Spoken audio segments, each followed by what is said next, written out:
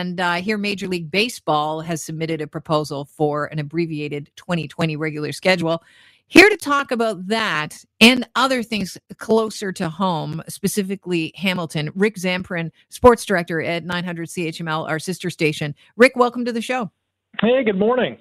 Before we get to baseball, I want to talk about the CFL because Hamilton Ticats, they've got a big following, a loyal audience in Hamilton. According to the CFL commissioner this week, it's doubtful that the season will go ahead. And that has a lot to do with their ask for $150 million in Ottawa last week. It didn't go over so well. You want to talk about that? Sure. Yeah. I mean, this is a tough time to be a CFL fan. Not only are you, thinking about a season of no football, but there's a lot of worry that, what is going to happen if this season doesn't progress? Can this league still survive in places like Hamilton, which has one of the smallest population bases to draw from, even though the GTA is still, multi-million people. But the Toronto Argonauts, I know MLSE has very deep pockets, but are they willing to, continue to pay the freight if there's no football and if there's no fans in the stands? So there's a huge question mark over the CFL. I think Commissioner Randy Ambrosie really misstepped when he asked for what amounts to a $150 million bailout. $30 million for this season, $150 if the entire season and next year were scrapped. So, yeah, the CFL and all the players and all the people employed by the CFL are in a sticky wicket right now. All right. Well, also, I heard that he was pressed on, what do you mean you don't have enough money? Many of the owners are very wealthy. Why can't they open their purse strings? Great question. When you think about NHL lockouts from years gone by, the 94 MLB strike, NFL labor strife in the 80s, the NBA going through its labor problems, each one of those leagues and each one of those players' associations had a war chest. They had funds in reserve that they could dip into in times of labor unrest. The Canadian Football League just does not have that. The revenue stream is not as strong as those other four sports. Do they have a little bit of a side? Yes, they can dip into maybe a few $1 million here and there, but not to the tune of $150 million. But Commissioner Ambrosie should have asked for a loan as opposed to a bailout or a handout to offer up a payback system of just offering anti-bullying initiatives or other programs of the like. The league already does that. There's no monetary value really behind that because it's already being done and even already being done by other leagues. So the CFL really, I think, stepped on its own landmine and is now trying to pick up the pieces. Okay, we're hearing that the NFL are preparing to play their 2020 season as scheduled. They've got increased protocols and safety measures for all players and personnel and attendees that they're going to be putting in place. When they say attendees, they couldn't possibly be thinking they're going to have football in front of people, like an audience, people in the stadium. Do they? Well, they have not said either way, whether they're going to play in front of empty stadiums or in front of full stadiums. I think they're moving ahead with the mind frame that the stadiums will be somewhat full. Let's face it, the NFL does not start until September. So they are really the only sport right now, compared to baseball, basketball, and hockey, that has time on its hands. So the NFL season, they can continue to plan. They can continue to have their off-season social and physical distancing programs in place. But come September, when the games are going to begin, if we're not done this wave, or the suggested second wave is about to begin, I can't see people being in the stands, and I really can't see football players being on the field unless there is proper testing in place. And if we can get everyone tested, that's players, coaches, officials, broadcast staff who are going to be there, then I think everyone involved will be much more comfortable to move ahead. Speaking of moving, there are 3 California teams that would have, it wouldn't be too difficult to move them to other stadiums, they're saying. The reason why is that different states are in different forms of stages of lockdown right now. And as far as Los Angeles County is concerned, they're expected to remain in lockdown through July, and they want to get on with this season. So could you see them moving teams out of their state into other states so they could play the game?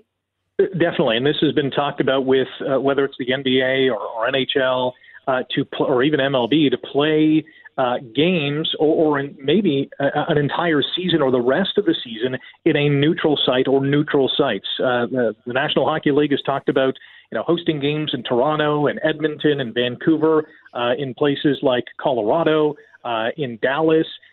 Where facilities, they not only have the facility to play the game, but they also have hotel rooms that they can utilize, practice rinks that they can utilize. And that's the same thing with baseball. They've talked about, using not only home ballparks in states that don't have as strict physical distancing measures, but using spring training facilities, a.k.a. the Toronto Blue Jays. And there's 2 points to this. Number one, yes, they could play in Dunedin, Florida, but if the border is still closed to non-essential traffic, the Jays would be stationed in the U.S. because teams can't visit them, they can't visit teams. So that's another tidbit of info that fans should be looking at. Major League Baseball has submitted a proposal for an abbreviated 2020 regular season. And according to multiple reports as of early Monday, owners approved plans for an 82-game season and an expanded 14-game postseason format. The full details we don't know yet, but they are expected to be with the Players Association as early as in their hands probably today. So they'll look over those. I want to get your take on if you think that the Jays will be included, because this could be good news for them. Yes, the Jays will certainly be included in that. And basically what happened yesterday is that the Major League Baseball ownership group, led by Commissioner Rob Manfred, basically presented not their complete plan, but most of their plan or their proposal to the Players Association. It was about a 3 or 4 hour meeting yesterday. They chewed on a lot of things, including an abbreviated schedule, universal DH in both the American League and the National League. It's only in the AL right now.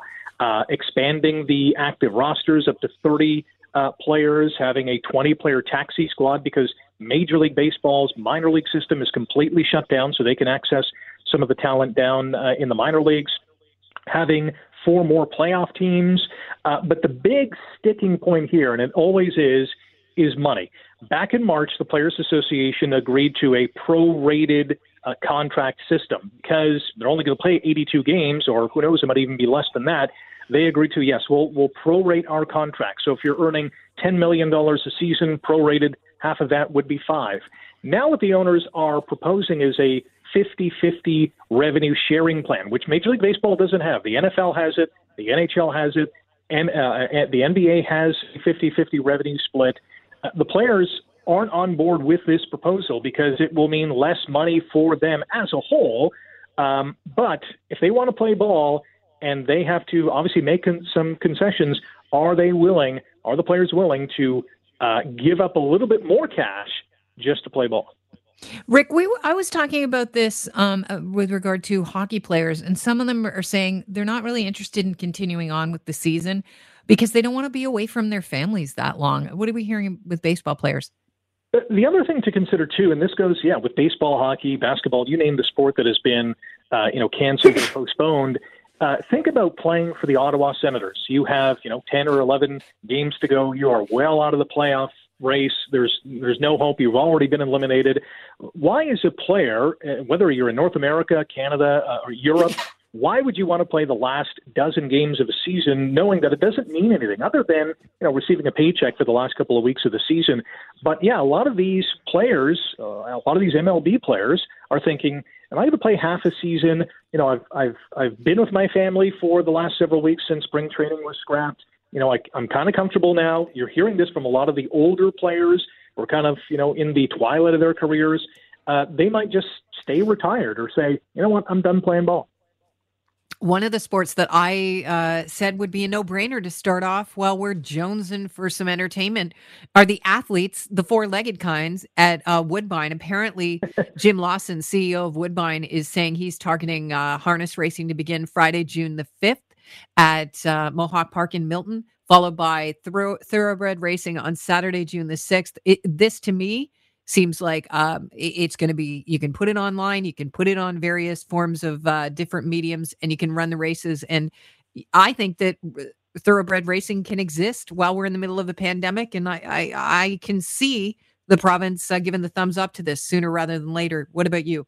Without a doubt. If there is proper testing in place for the jockeys and the trainers and everyone else involved at Woodbine and at other facilities, other racetracks, then yes, huge green light, because horse racing is built for this. Yes, there's nothing like being at the track and hearing the rumble of the horses going down the stretch. It is a feeling like no other. It's almost like being at the racetrack or the Canadian Grand Prix.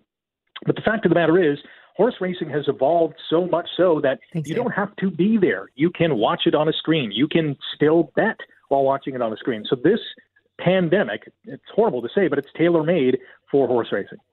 Yeah, this week, Woodbine announced that jockeys are allowed back at the back stretch. They've got strict safety protocols in place to breeze horses on Wednesday, and that the gate school would begin as well.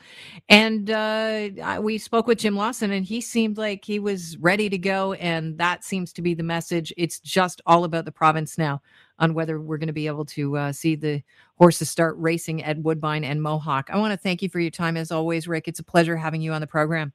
You got it anytime, and stay safe. All right, you too. That's Rick Samprin. He is the sports director from CHML 900, our sister station in Hamilton.